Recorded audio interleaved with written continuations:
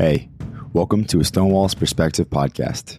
In this podcast, Alex gives his perspective on what is going on in the world. It is his mission to bring the light of the gospel into every aspect of life. We hope you enjoy.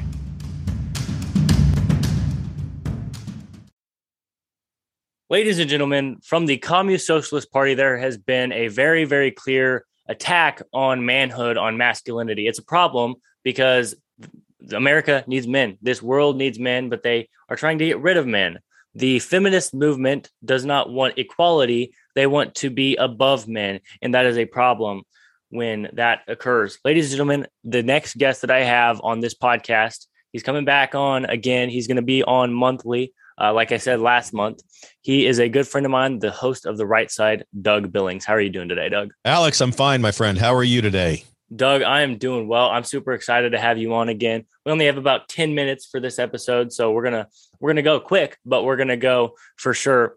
Well, like I said in the intro, there is a very, very clear war on manhood. And so I'm asking you as a man's man, in my opinion, why in the world is this going on? What started this really shift to try and get rid of manhood and get rid of masculinity, because it's something that we clearly need historically?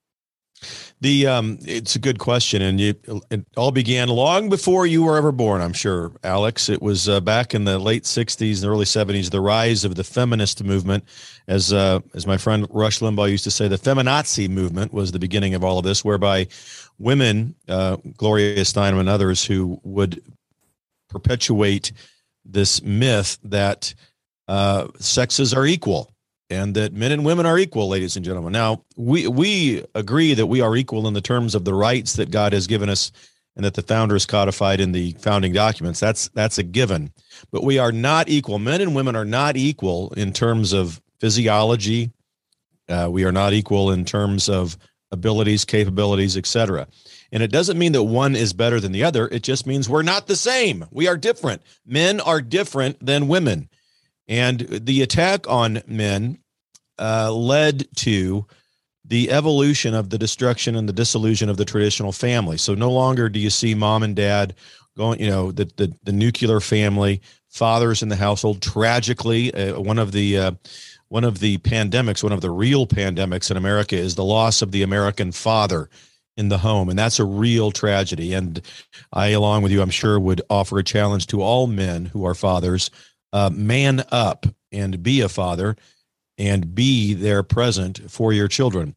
Divorce is a real thing, Alex. It happens. Men and women separate, but they should never be separated in love for their children and the concern that they have for the raising of their children together. This has led to all sorts of epidemics in our culture regarding violence, regarding crime, regarding anxiety and depression. And ultimately, it has led to not only an attack on men, but now the radical communist-socialist party, which is not a pro-America political party, Alex, as I'm sure you know, has now turned its focus on women. And there is a blatant attack on women, especially in women's sports. All you have to do is look at men who claim, hey, I'm a woman, or Leah Thomas, whose real name is William Thomas, ladies and gentlemen. For me, he will always be William. There's nothing that you can snip off or add on, and there's no amount of hormone therapy that can ever change your God-given gender. All it is makeup and Halloween. Bruce Jenner, he'll always be Bruce Jenner. And we've got to stop the attack. We've got to stop the immorality. But Alex, to your point, it all began with an attack on men and their role in societies and the family back in the late 60s, early 70s. Well, you're exactly right. And the fact that it's more than just an attack on men, it's also an attack on women. When I was driving earlier, I listen to Christian rap all the time because it's wholesome, it's clean, it glorifies God. And I was listening to this song called Man Up. It's by a band called 116 Click. And it basically stands for I'm unashamed of the gospel of Jesus Christ. Well, it basically says in verse 3, where the men at, it seems like they all lost. None of them are on the scene. It seems like they've died off. And that's what's happened in today's society because of the feminist movement and the attack on men. It's basically like there's a bunch of little boys with muscles and a mustache, and that doesn't make you a man. That doesn't make you any more manly than the other man right beside you. Being a man has nothing to do with age, and that you could be a boy till the day that you lay in your grave.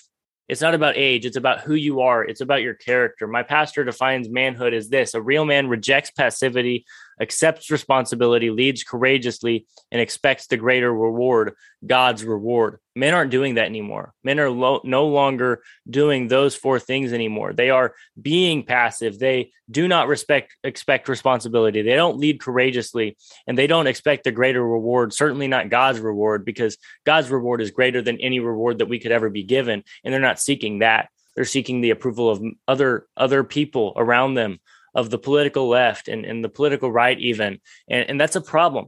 And so we need to get down to the bottom of it. And then, like you said, it's an attack on women as well with women's sports. Leah Thomas is not Leah Thomas. It is William Thomas. Doug, I have a question for you. Have you seen What is a Woman from Matt Walsh? I'm sorry, what was that, Alex? Have you seen the documentary What is a Woman?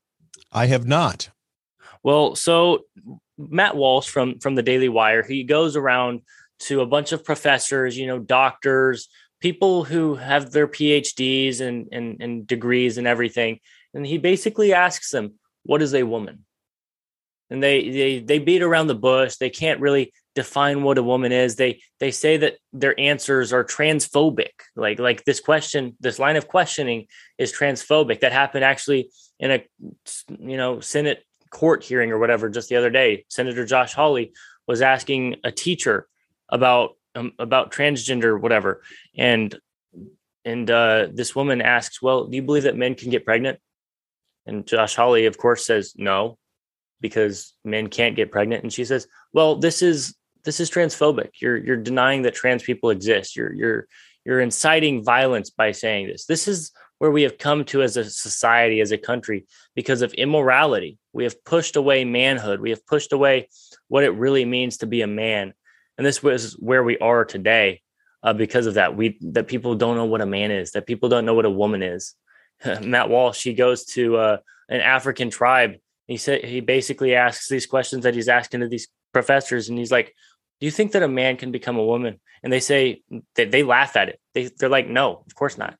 And this is where we are today, that people in Africa, they know what a woman and a man are. It doesn't surprise me that a tribal community in Africa would have more intellectual capacity and maturity than the Communist Socialist Party in America. And that's not an insult to the African tribesmen. Their wisdom is profound, and the Communist Socialist Party simply doesn't have any. And that, I saw the Josh Hawley exchange, and it was, a couple of things struck me about that. One is that how amazed I am that Josh Hawley, in that kind of a debate, under that kind of ridiculousness from that, and I can't believe I'm saying that she's an actual university professor, that he remained so calm. He remained so calm in his questioning. And her accusations of those of us on the right who question, we dare to question any of these people about the LBGTQKOOK community, as I call them, because it's LBGTQKOOK, Alex. They're kooks, and they are crazy. They represent that much, a minuscule minority of the population, yet they make so much noise, and their allies on the media give them so much attention that it makes it seem as if this must be some sort of a popular discussion point in mainstream America. It's not. Most of us could care less about it. Most of us know that men cannot get pregnant, but they call us transphobic and homophobic. And what we're doing, we are not transphobic. What we do is we point out the morality of it. We're being moral people. The left, the communist socialist side of the fence, is a coalition of immorality. And you can believe it, bank on it, don't forget it. A coalition of immorality. They're pushing this upon us. We have to pray for them. And I feel sorry for these kids who, under the communist socialist regime and the broken family unit, because of the assault on men, the assault on women, these kids are brought up in homes where they are convinced by parents and teachers that it's okay to consider transing yourself. If you want to transgender yourself because you feel anxiety and you feel depression, you feel suicidal, go ahead and go through this process, and it'll take care of all of that. That's what they're saying in essence. And in fact, their depression, their suicidal thoughts, their anxiety exists long before any talk of transgenderism comes up. And in fact, studies show transgender procedures heighten the anxiety, heighten and deepen the depression, and make chances of suicide more real for these kids. And it's a shame, and we've got to stand up on the side of morality. It's not, folks, it's not being transphobic or homophobic. It's being moral. That's exactly right. And not only that, but people are being raised up. Children are being raised up as non-binary. Their parents are like, you can decide, whenever. When they don't even know what their favorite color is by the age of 4, they're deciding what their gender is. It doesn't make any sense at all. In the documentary, What is a Woman? Matt Walsh interviewed someone who became a transgender, had that surgery. And he basically was saying, listen, this stuff will chemically castrate these children, first of all. And second of all, because of this happening, it's not going to fix your feeling on how you feel as a person. It's going to make it worse.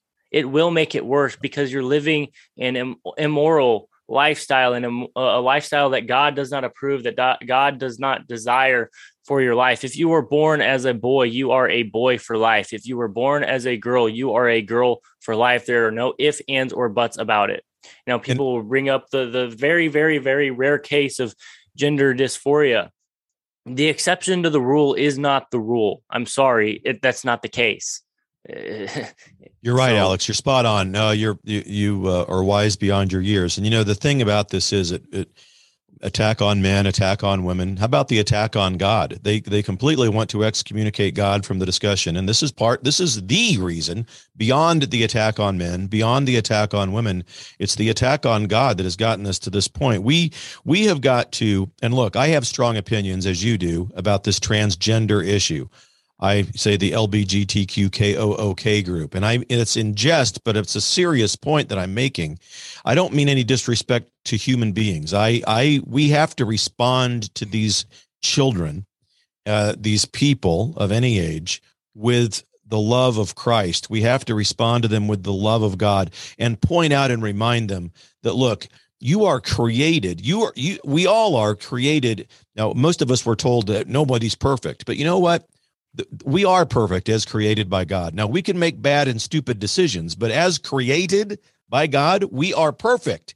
We are perfectly created by the God who loves us, and we're perfectly capable of discovering the wonder, the joy, and the meaning in this life that God fully intends all of us to discover, primarily within ourselves, being happy with the person who we are. And we have to begin to love these people back into that realization. That's exactly right. We are created in God's perfect image, and God created us perfectly the way that we are, and we can do the things that you just said because of that. And ultimately, before we end this, I'll say that if this war on manhood is successful, if that's a big if it's successful, what's going to happen when the bad guy, the bad men or whatever, come along the scenes, and there are no good men to fight across that, to fight against that? What are you going to do now? What's the problem? We need men in society, strong men who will be able to fight against the evil men, godly men who will be able to fight against satanic men. That's not going to happen if they try and get rid of men completely, because the bad men will stay, and it's not going to be good. So, Doug, thank you so much for being on this podcast. It's really an honor. I wish we had more time, but we'll see you next month. Alex, thanks a lot. I know that our schedules got a little discombobulated this morning. I'm sorry about that. It's always a pleasure to be with you and your audience. I wish you very well, my friend. Everybody, God bless you. For the Republic. Cheers. Thank you so much, Doug. God bless you all, and goodbye. We hold these truths to be self-evident. All men and women created by you know the thing. We will shut you down. We will cite you. And if we need to, we will arrest you and we will take you to jail. Period. I wasn't thinking of the Bill of Rights when we did this. But no amendment to the Constitution is absolute. God actually spoke to me. He spoke about sacredness. He said to me, Kim, what I place in many, many people is sacred. And if anybody touches what is sacred to me, then it is the end for them. So what I've done in the United States of America is sacred. And there are people on every side that are trying to destroy what I deem sacred. And it's not going to happen. This is the definition of criminal conspiracy, racketeering, and collusion. This is not a theory. This is evidence.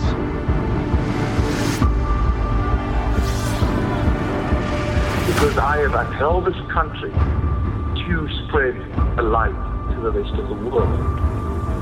When you choose to go against the sacred thing that God puts into the very heart and the soil of this nation, this was sacred to God.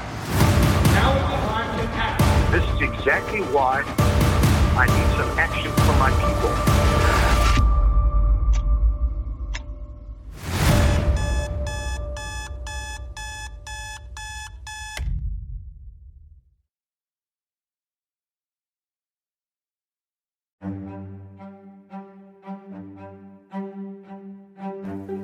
Thank you for listening to today's episode. We hope you enjoyed.